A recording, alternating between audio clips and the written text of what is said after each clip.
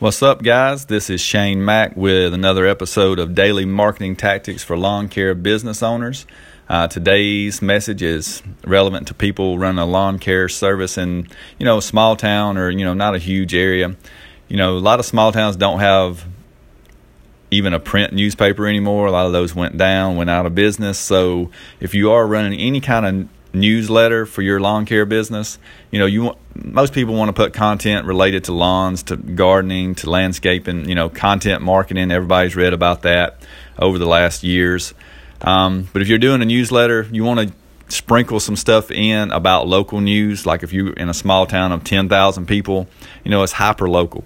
Everybody knows everybody. It's a small town feel.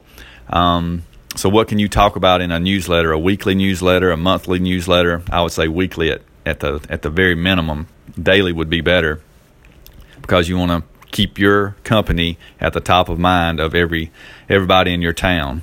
So a newsletter with just gardening tips is cool, but eventually you'll run out of content, and you want to be able to have, different stuff in there. So if you know about a farmer's market in your town, make sure and post stuff about that, connect with them, mention them in your newsletter, mention them in your Facebook post or whatever it is that you're using, as a weekly way to get the message out. So it's not a big advertising thing where you're asking people to sign up for your shrub service or your fertilizing program.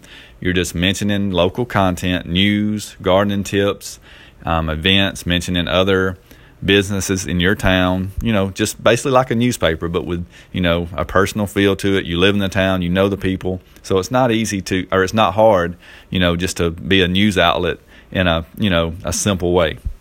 So just update your newsletter with news tips and that are relevant to your town. Your customers, think about the customers you have. What kind of news would be interesting to them?